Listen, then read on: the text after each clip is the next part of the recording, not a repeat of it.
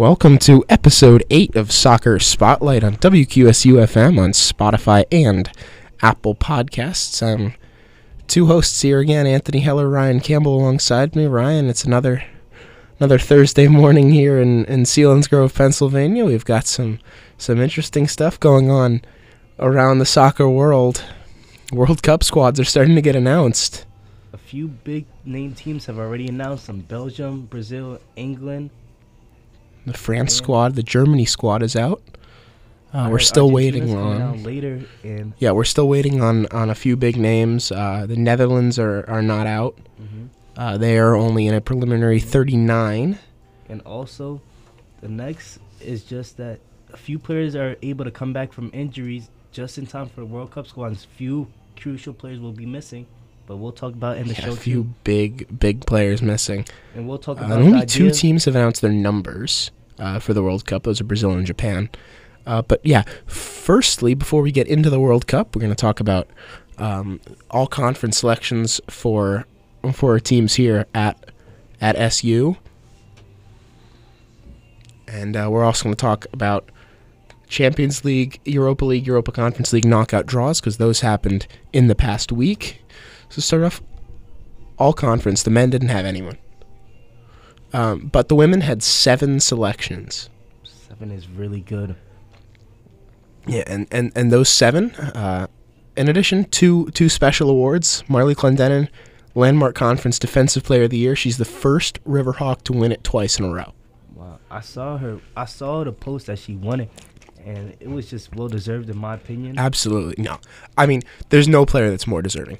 And the reality is, Maya Kime and Chloe Michaels had very good seasons, and I think maybe had a case for all conference that went begging. I personally would have picked, I think, one of them. I'm not sure. It's hard to split those two, but I think you could have made a case for one or both to have been picked all conference. Obviously, Clendenin is unquestionably deserving of it. And was probably the best player in the conference this season, period. I wouldn't be surprised if she was in the conversation for All-American, and rightly so. And, when you score 6 goals as a center back, you're doing something right, getting forward. Because this was a Susquehanna team that was very good in the air. That's striker's numbers right there. And as a center back in a season? She was joint top scorer. And joining her on the all-conference, all-landmark first team for Susquehanna, Emily Wirtz, Jillian Mack. So the 3 captains, all multiple-time selections to the all-conference team. It's now 4 all-conference first-team selections for Marley Clendenin. Wow. So all four of her years of eligibility, all-conference in each one. Just wow. Great talent, great recruiting to get them. Yeah, those 3, and we are pretty sure. We don't have 100% confirmation, but we are pretty sure that Emily Wirtz is coming back. She does have an extra year of eligibility because the 2020 season, of course, was canceled, so she does have that extra year. So that's a huge boost for them. If she does come back, we know Marley Sprankle is coming back. And second team, 4 selections to second team. At first year among them, Paisley Tornatore. They are also all the Landmarks Rookie of the Year, the first year goalkeeper. And joining her in the all Landmark second team from the Riverhawks, Michaela Florio in attack, Sierra Getz in midfield, and Ellie Bethial in defense. You have to say deserving. Well, of course, everyone on the list was deserving. Everyone that got nominated, even the people that didn't even get on the team, but they were up for consideration. They probably all deserved it or deserved whatever at least or at worst they had. Yeah, I mean, specifically, I think personally, I think Sierra Getz should have been first team. I think she had just as good, if not better, of a season than Jillian Mack. But, what happened. Second team. So many of the players in that first team were seniors too. I think there's a situation here for Sierra Getz where she is a 2-time first team because she's a sophomore. She has 2 extra years. So I think it's entirely possible that she does end up making first team the next 2 years, and I think it's actually quite likely. And she Getz gave us a bit of a different option in midfield because Mack is much more of an attacking-minded player. Getz is more of a holding midfielder, and the balance between them is what allowed them, even with a 2-player midfield, to win so many midfield battles this season. Mm-hmm.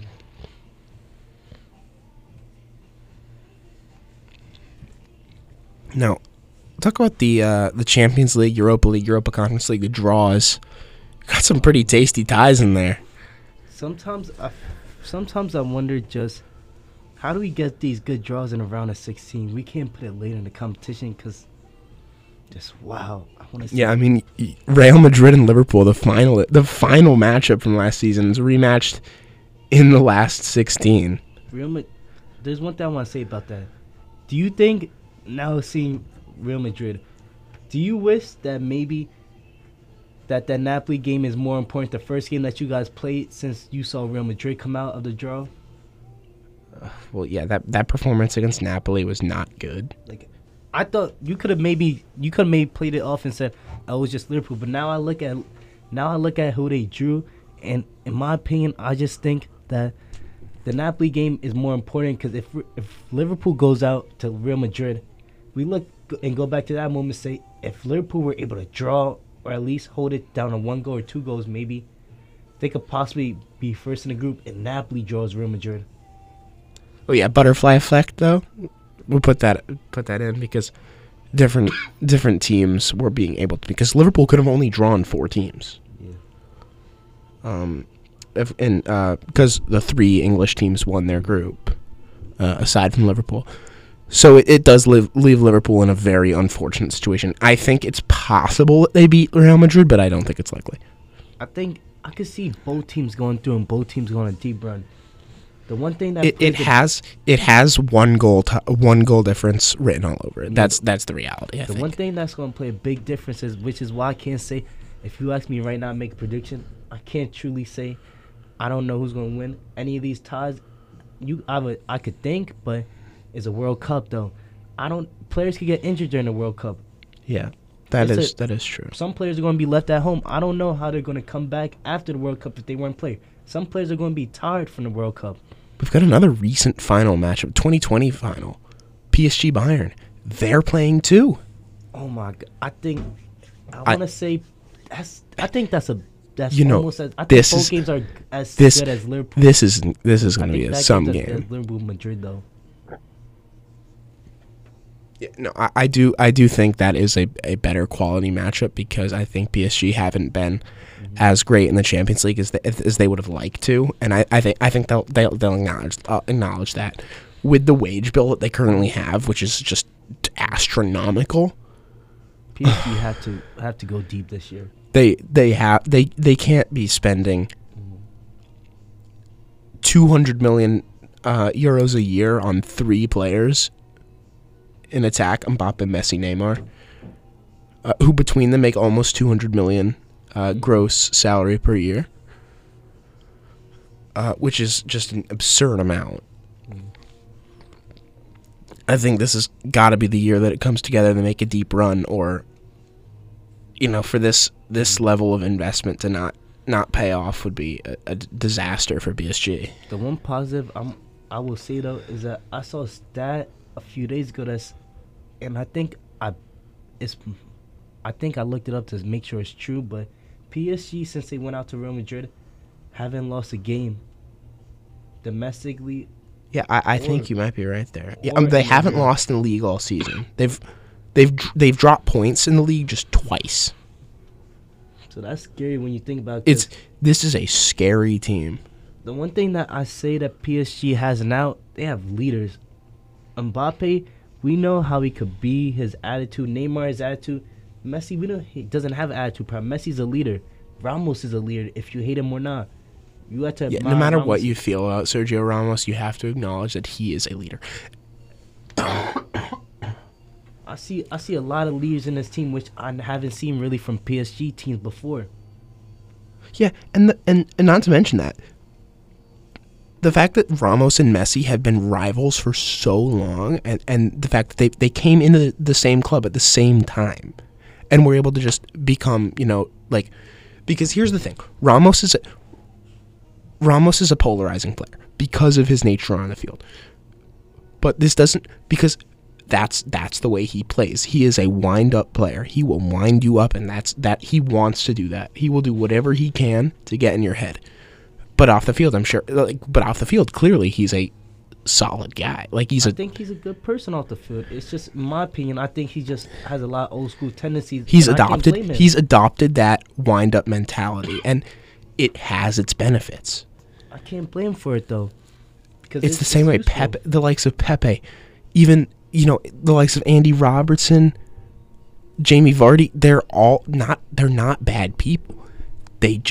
They want to get in your heads because it gives them a competitive advantage, and the fact that they're able to leave that emotion on the pitch, that's the biggest part. That's what I love from Ramos. The one thing I love from, there's still a lot of things I love from Ramos, but one thing is a competitive nature. The way he winds you up and the way he's able to go toe to toe, and even when he has to with rivals, he's able to just merge with them and do it for the team, like Messi and PSG. If you asked me before both of them moved to PSG, if I ever saw Messi and Ronaldo playing together on a team or getting along, I would have told you no. I would have thought you were crazy. I look at this now and I just say it looks like they're best friends. Some of the pictures you see, some of the videos you see. They spend a lot of time because now, because Sergio Ramos is he is a born leader. He is gonna make it his goal to protect. Not only is he gonna get in the opponent's head because that's what he does, he will also protect his teammates. Yeah. And because Messi is now his teammate, it is now the role that he's taken on as the type of player he is to protect his team. And now that Messi's his teammate, he's going to do everything he can to protect Messi, because he knows how good Messi is. He's had to deal with that so much. He knows how good this player is. First-hand experience, of course. And one more thing I just want to add, I saw one time on Instagram, Messi and Ramos's families went out to dinner. Yeah, I would have never thought that. I would have thought Messi and Ramos would never brought each other around their family. But just seeing this at PSG made me just saw the compared nature in them and how they're able just to come together. Yeah, I think it's being able to leave that rivalry behind, and that's what has allowed them to be successful at PSG. It was rivalry and hatred when they were playing against each other, but now when they play with each other, they get along with each other, and it's just the beautifulness of soccer sometimes. That stories like these can happen. Yeah, I mean, on the fan aspect, it's not like that always. Real Madrid and Barcelona fans can't always get along, but the players, they've shown that it's only the club, not the person. Even internationally, the players are able to get along with each other. Absolutely, even though they play for rival clubs. Yeah, I mean, you see, for a while, Lucas Ocampos was at Marseille. They've got DePaul in the Argentina squad who was at Atletico Madrid. I look at Spain though. Spain is a perfect example of a national team that player from rival absolutely, yeah, Spain. You get the Barcelona players, you get the Real Madrid players, and a lot of the squad is Atletico Madrid players too a little bit. And Atleti players are in there, Valencia players are in there, Villarreal players are in there. You've got players from all around, and you just mash them in together, and they get along. And the England squad does it as well. Another big draw though, Tottenham Milan. Who do you think? Who do you think goes through here? Milan. Yeah, I would have to agree with you. I think Tottenham have pieced it together a little bit. They couldn't take their chances against Liverpool. Mm-hmm. I think with Son in the team, that game may be a little different. I think if the players come back, they have injured, could be different. But what I'm seeing is that Antonio Conte needs to play more higher up, more high pressure, because the way he plays second half of Liverpool, if he played that, Spurs would be a great team. Spurs would be challenging for everything. No, yeah, because you can't just be playing attacking when you're 2-0 down, because that doesn't get you anywhere. You can't be only trying to score goals when you need it to get any points. You need it to be getting 3 points. And I think that's my criticism of defensive-minded managers. I mean, coaching myself, I'm a very attacking-minded coach. And anyone that's seen my teams play, and I know my dad is listening to this right now, and he knows. I know my sister is listening to this right now, and I know she knows because she's played for me. I like to attack. I like to see teams attack. And that's my criticism of defensive-minded teams, that they only attack when they need to score to just get a point. Because once you go 2-0 down, you have to attack. But I think if you're going to attack and be that effective once you're 2-0 down, what happens if you start the game like that? There's a thing, though. Spurs has never been a defensive club. Conte isn't the right manager for Spurs. He isn't a Spurs manager. Spurs need attacking-style managers. I think Conte flourishes with the players he has. Spurs don't have real defense players. To play his type of style in his game, he needs players that are really effective attackingly, that they take a few chances, are clinical up front, and he needs defensive players that have a little bit of flair but also are hard-minded and lay a tackle in, and center backs and right backs and left backs that are really good defensively. Spurs aren't that. When I look at Atletico Madrid in their prime, Jose Mourinho in his prime, that's what he had. And that's why they were so effective. Yeah, and even and good defenders. Yeah, I mean, even when Jose was Tottenham manager, he wasn't playing defensively. He was playing counterattack, and that's its own separate thing. Yes, it's sitting back, but it's attacking football still, because you're sitting back and waiting for that opportunity, and you're gonna get that opportunity when you have Kane and Son. And you saw how effective Kane and Son were together that season. When Jose was Tottenham manager. So I think it's a matter of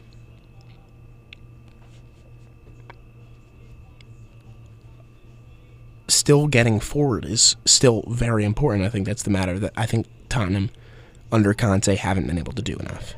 I have a quick question for you. Right now, Phil's played. Who wins?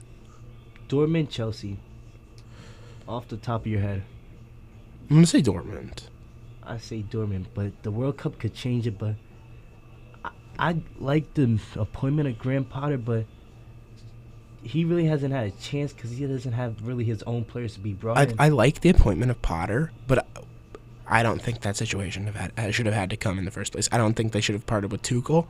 I think Tuchel was a better manager for this Chelsea team right now than Potter, even though I like Potter's style more.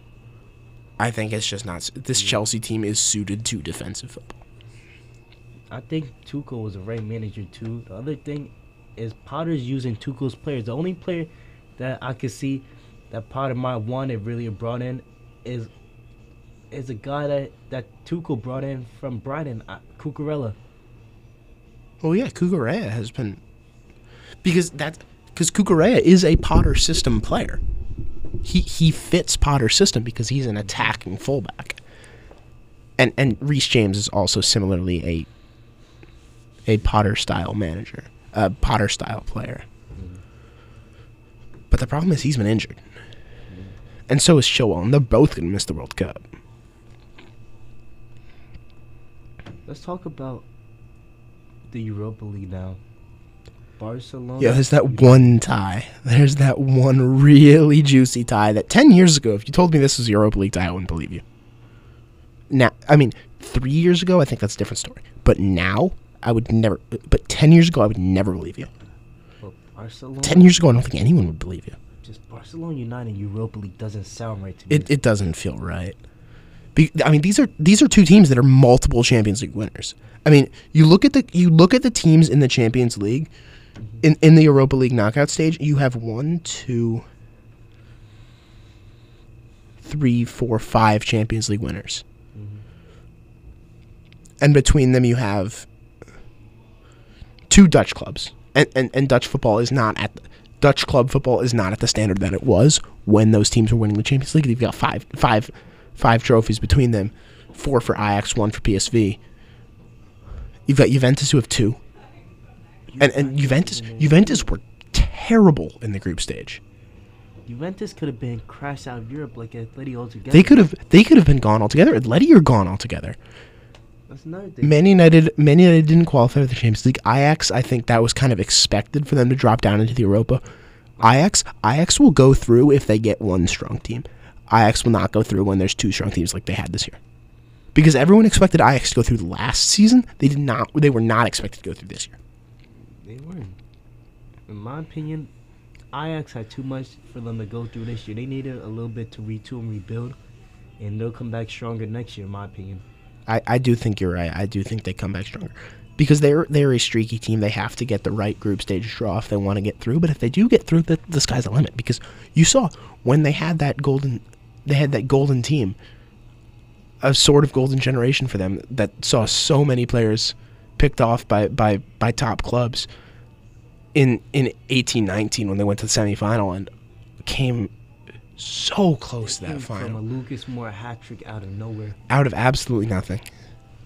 Yeah, and that was a heartbreaker. For Dutch fans as a whole to see a Dutch team go back to a Champions League final, that's not just a thing that benefits Ajax fans. That benefits Dutch football as a whole.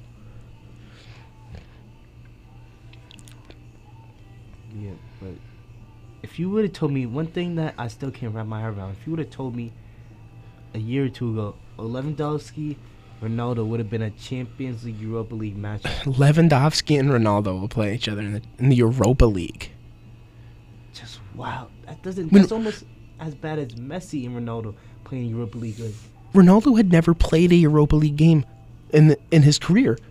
Full stop. I mean, and you look at Ajax. Ajax was expected, I think. Barcelona, I think when you look at that group, I think you expect them to drop down. Well, you could maybe argue, but with the money they spent and the changes they made, they shouldn't have. They can't. No, with what they spent, they shouldn't have. But I think it was kind of expected, wasn't it? I would say, I think most of the world expected they would go through. I think everyone expected Bayern to win, but I didn't think anyone expected Inter Milan to be as good as they were without Lukaku, and also for Barcelona to be that poor. Yeah, I mean, at the end of the day, it is what it is. I mean, Sevilla are also now in the Europa League, and you have to say that's a problem for everyone else because Sevilla are Europa League merchants, and they're probably going to win the Europa League now. I don't know if there was anything of note in the Conference League. We'll take a look. I mean, Lazio are around in the Conference League. Sheriff, I want to see Sheriff win, man. I want to see somebody from a small soccer nation win the Conference League because I think that's the purpose of the Conference League. Yeah. I mean, you look at the teams in the Conference League. Riga in Latvia, Silkeborg, who are a mid-table Danish team, Steaua Bucharest, Lech Poznan, Hapoel Beersheva, Partizan Belgrade, the second best team in Serbia, Slovatsko in the Czech Republic, that's another mid-table team. Dnipro 1 in Ukraine. Vaduz were in the Champions the Conference League from Liechtenstein. And of course Djurgården from Sweden, they went through. Balkani from Kosovo were in there. Sivaspor, another mid-table team. CFR Cluj in Romania. Slovan Bratislava. Punic Yerevan from Armenia. Žalgiris Kaunas from Lithuania. You got a lot of teams from weaker leagues. And I think that's the beauty of the Conference League, and I think that's why that's going to prove. The Conference League is going to prove to be a very good addition. A very, very helpful addition to the European club front. Because it gives smaller clubs opportunities. Of course. Clubs that would never qualify for the Europa League before the Conference League was a thing. Clubs like Riga, clubs like Silkeborg, clubs like Hapoel Beersheva. Of course, Maccabi Haifa is in the Champions League. Clubs like Slovatsko in the Czech, clubs like Partizan Belgrade, because there's only one Champions League spot for Serbia, and that almost always goes to Red Star. Dnipro 1, Apollon Limassol, are getting chances to be in a European group stage.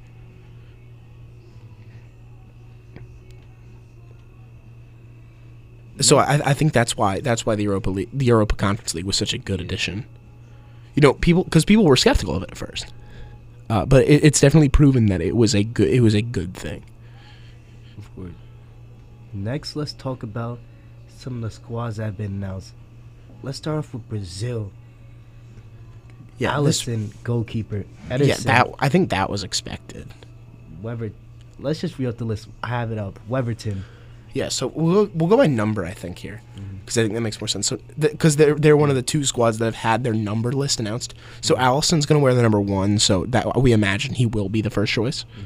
Then Danilo, Thiago Silva, Marquinhos, Casemiro, Alexandre, Lucas Paqueta, Fred, Richarlison, Neymar, Rafinha, Weverton, Dani Alves, Eder Militao, Fabinho, Alex Telles, Bruno Guimaraes, Anthony, Gabriel Jesus, Vinicius, Rodrigo, Bremer, Ederson, Martinelli, Pedro, and Everton Ribeiro. There's one big name left out the squad. 2, actually, that you could argue. Firmino and Gabriel, Liverpool and Arsenal, respectively. I mean, the reality is there's no justification for Firmino not being in the squad. When I look at it, because you look at this Brazil squad, and you look at what Firmino has done for Liverpool this season. He's been one of their better forward players. All right, but if you had to take someone out, who do you take out to put Firmino in? To get Firmino in, I probably take out Martinelli. No, you can't. There's someone bigger. Two bigger that I think that's the weakest forward. I think that's the forward least likely to get minutes. After that, I think Richarlison is the next to go. No, Pedro or Richarlison first. I'm sorry, but Richarlison, I feel like has never been really clinical, like a clinical attacker in the box. Like I feel like he messes up too much chances. No, Pedro Guilherme, though, I think Brazil want that Brazilian league representation, so I think he's always going to be in the squad, especially because he's been really good at Flamengo, and he did help them to the Copa Libertadores. I think I think Martinelli is the most expendable because they brought a lot of wingers, but they only brought 2 strikers. The other thing, though, is that I feel like Martinelli is more clinical than Richarlison in all positions that he could play. That's the reason I'll say maybe Richarlison before. Even Rafinha, there's a shout for him. I mean, no, I don't agree with that. What? I don't agree with Rafinha being out of the squad for Martinelli. But I saw people arguing that his firm on Barcelona right now, Rafinha should be out. I do think Rafinha deservedly has his place in the squad. I don't think they should have given him the 11 shirt. Because here's the thing. With national teams especially, squad numbers have to be earned. And tell me why Vinicius Jr. still has the number 20. Because if we're being honest, this man should have 7. Because, I mean, he has proven he's a world-class player. He should have the number 7. Who is 7 again? It is Lucas Paqueta, who has not proven he deserves the number 7. He is, don't get me wrong, he's a very good player, but I don't think he is as deserving of a number that carries the weight of the number 7 that the number 7 does. I don't think he is a player that is capable of carrying that weight. I think Vinicius Jr. is. Let me ask you 2 questions. Does Gabriel deserve to be in the squad over Bremer? I would take Gabriel over Bremer. I would easily. Truthfully, I would also take him. I would also have taken him over Danilo. I would have taken him over. No, I would have taken him first over Alexandro. The problem is Brazil's weakest position is left back. What about Dani Alves in the squad? I think he's going to be valuable for leadership. But at the end of the day, I think honestly Brazil's best right back is Fabinho. They can't put Fabinho there. They can, because Fabinho was originally a right back. Yeah, but I think he's Fabinho in the honestly. I midfield. think Fabinho is their. But the thing is, Fred plays really well with Casemiro. I think they might actually be better off moving Fabinho to right back. I don't know. I like Fred coming off the bench for Brazil. I think if Brazil want to win this World Cup, and they entirely can, I think they have to be innovative with the squad that they have. Because here's the thing. They have a lot of forwards in the squad. We both know. I think we have to acknowledge that there are 4 forwards that I think deserve to start in this Brazil team. And I think to allow that to happen, really, should Fred be coming off the bench? Probably. But they also have Bruno Guimaraes, who also I think should be partnering Casemiro, and I think Fabinho should be at right back. I forgot Bruno Guimaraes in squad. Brazil, I think definitely their weak back is left. Their weak back point is and left right- back, and left back, and and I maybe think even right back. I think the solution to that might be to move Danilo over to left back, because he's done it before. He's played left back before. So I think they might actually be better off going with a back 4 of Danilo, any combination of Silva, Marquinhos, Militao. I think they're best off with Marquinhos and Militao, I can see that. because I think you want that speed back there, especially because Casemiro ahead of them is not known for his pace. Mhm. And then you want Fabinho. Next, let's talk about the France squad. No, look at there's a big, you can tell right now, right, that there's one area of the pitch that they are considerably weaker in. And that's obviously that's midfield. I look at some of the names. I didn't even think they would get in. Maybe, to be honest, Guendouzi. I did not expect Guendouzi to be in the squad. It was a surprise. I to did me. not expect Veretout to be in the squad. I did not expect. I expected Rabiot to be in the know squad, but I Rabiot- don't think he should be in the squad. I could see maybe him being in the squad because he's one of Deschamps' favorite, but I don't think he should start. I know he is one of Deschamps' favorite, a favorite of Didier Deschamps. But here's the thing. This is a team that needs to play a two-man midfield if they want to win this World Cup. Because if they want to fight and they want to try and retain their title. Because and look at the number of defenders that they've brought. They did not really bring any left or right back. They brought or one wing right backs. back, but look at the number of center backs that are in the squad. You've got Pavard can play at Too center much. back. You've got Varane at center back. Lucas Hernandez has But played Pavard mostly could at play- center back. Pavard could play right back. like he did Pavard for- will probably be the right back, but he is a defensive right back. He can play center back. Theo Lucas Hernandez is a left back, but he is a left back center back. Kimpembe center back. Koundé, he can go to right back, but he's a center back. Theo Hernandez is a true left back. Zaliba, he is a center back. Upamecano, center back. And Kanate, also a center back. To be honest, this might get a lot some people mad, but I didn't think Upamecano was going to make it because his form at Bayern hasn't been as good as the other center backs in the squad, in my opinion. No, I mean, I really think they might be best if they do go with the back 3, and I do expect them to go with the back 3. Varane, Kimpembe, Kanate. What's coming out of France camp that they're going to a back 4? It is coming out that they're going to a back 4. It's going to be Theo. Theo, I expect, will be left back, and Pavard will be right back. I'm assuming. I think they're best off probably Varane, Kanate. If Varane is fit enough. If Varane is fit, and if he's not, Kimpembe. Because I think if you're Didier Deschamps, I don't think Deschamps goes with Kanate though. I think I he think goes you with have to put Kimpembe. your trust in Kanate. I think he's going to go with Kimpembe more because he has more experience with Varane. I think Deschamps is one of those managers. It's on trust and how he feels about you and what you've done for him in the past. Yes. That's the only way.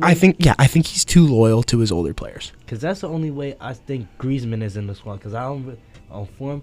Well, no, I think he should still be in the squad. I don't think there's many defenders. I don't think he should be a key player. Because right now it's hard to say no to Olivier Giroud right now. He is on form right now.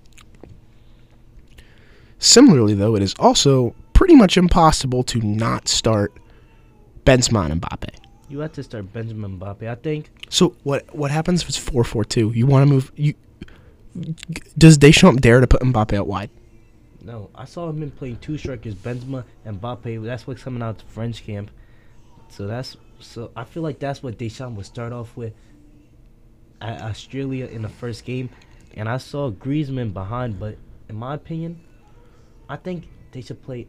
I would put Mbappe out wide, Benzema through the middle, and Dembele, or even Kingsley Coman coming in. I want to see Nkunku play.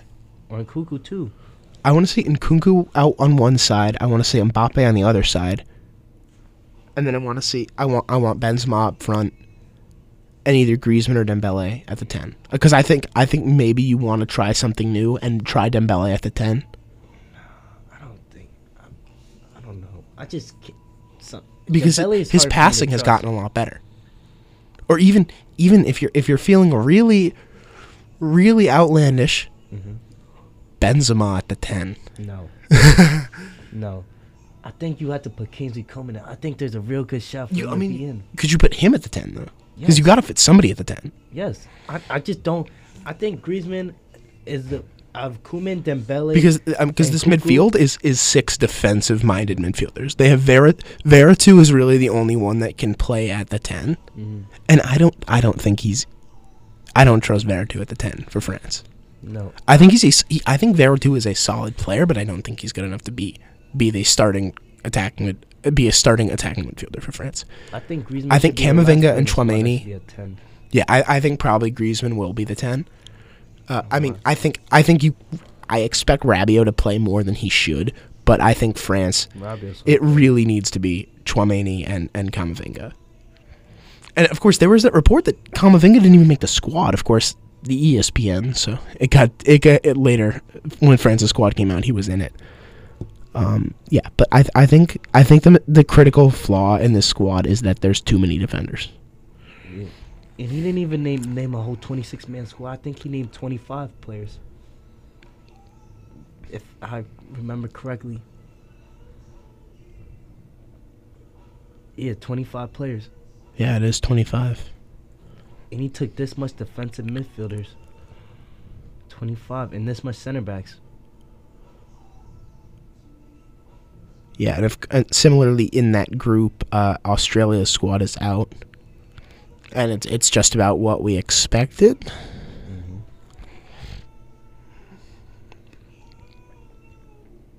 Also, a squad that just came out, Belgium.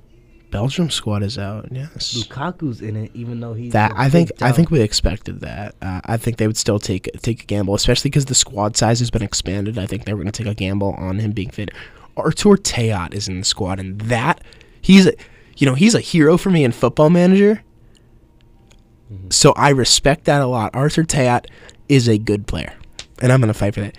You know who else is in the squad? A player born in 2003. 2003. Wow. 1 year above me. Yeah, Zeno de Bast is at Anderlecht. He is in the World Cup squad. He wears the 56 for club. That's a youth team number. He is still wearing his youth team assigned number, and he's in the World Cup squad. Similarly so to his Trent, but that's a different story. Wout Feisch is also in the squad. That I think was expected. He's been pretty good at Leicester. Axel Witsel is in the squad. De Bruyne. Axel Witsel is actually the most capped midfielder or forward, and actually the second most capped player in the squad behind Jan Vertonghen. Jeremy Doku's in it. I think that's a good call. I think that's a good call. I don't know if he starts, but I think that's a good decision. I don't trust Hazard to start. I feel like he's probably will start Hazard, I would not start Hazard. I would start his brother over him. I would absolutely start Torgan Hazard over Aiden. Jeremy Doku, I would start over him. I think probably the way they're gonna go, and I think probably the way they should go is Lukaku, Mertens, Hazard. Lukaku's now. I don't think Lukaku. If Lukaku's not fit, I think Batshuayi probably starts. I think they. And could if they really, maybe. I think De they Bruyne could. maybe I be think a if false they nine. wanted to do that, or De Ketelara, they also have De Ketelara. I just feel like Martinez, the type of coach he is, he's going to play De Bruyne as a false nine. I feel like. I think they'd be If better off Lukaku leaving him in does midfield. I think they'd be better off leaving De Bruyne in midfield and using De Ketelara as the false nine. And then you go with a midfield of De Bruyne, Tielemans, and probably Witsel. Mm-hmm. Although it could be interesting to see Amadou Onana or Van Aken in there. Yannick Carrasco's in Or the if squad they too. or if they go with a 4-man midfield, go for a 4-4-2, something like a 4-4-2, or even a 3-4-3, and we could see that with Vertonghen, Alderweireld, and Teat, with Castagna moving out and playing the right wing back, Carrasco playing the left wing back, and then De Bruyne and Tielemans. But yeah, I do want to see De Ketelara do well because he's a talented player. Yeah, I do imagine once Lukaku is fit to play, I think he will play. Lukaku will play when he's fit. There's no doubt about it. He has to play for them. They also have Luis Openda, he's a center forward. He was born in 2000. Plays at Lens. So I think one of Lens, the few players selected to the World Cup from that club. That's a solid team. Look, the Germany squad is out too. Oh my gosh, Mario Götze is in. Mario Götze is back. That is what you love to see. If you're Germany right now, that is amazing. I was so happy to That see is him in the amazing, squad. but do you Similarly, think he should be in the squad. Let me ask you that. yeah. I mean, he's done really well at Frankfurt. It was half and half. I would say. But you want to feel old? Yusufa Mokoko's in the World Cup squad. He was born in November 2004. He is still 17. I'm older than him. And He he's is in still the squad. 17. He Wow. will before he plays, he will be 18. But this man, this literal child is going to play at the World Cup. I wouldn't call him a child. I can't call him. I mean, a he child is when he's literally around the a- same age as us. I mean, he's still legally he is a child. Legally this dude is a child. It's crazy. He's already in the World Cup squad. Thomas Muller expected. Gnabry, Sane expected. Adeyemi's in the World Cup squad as well. Nico Solobak too is in the squad, and Sule. Zula, Schlotterbeck are in the squad. Bella Kotchap is in the squad. They put their faith in youth. Julian Brandt too. Leon Goretzka.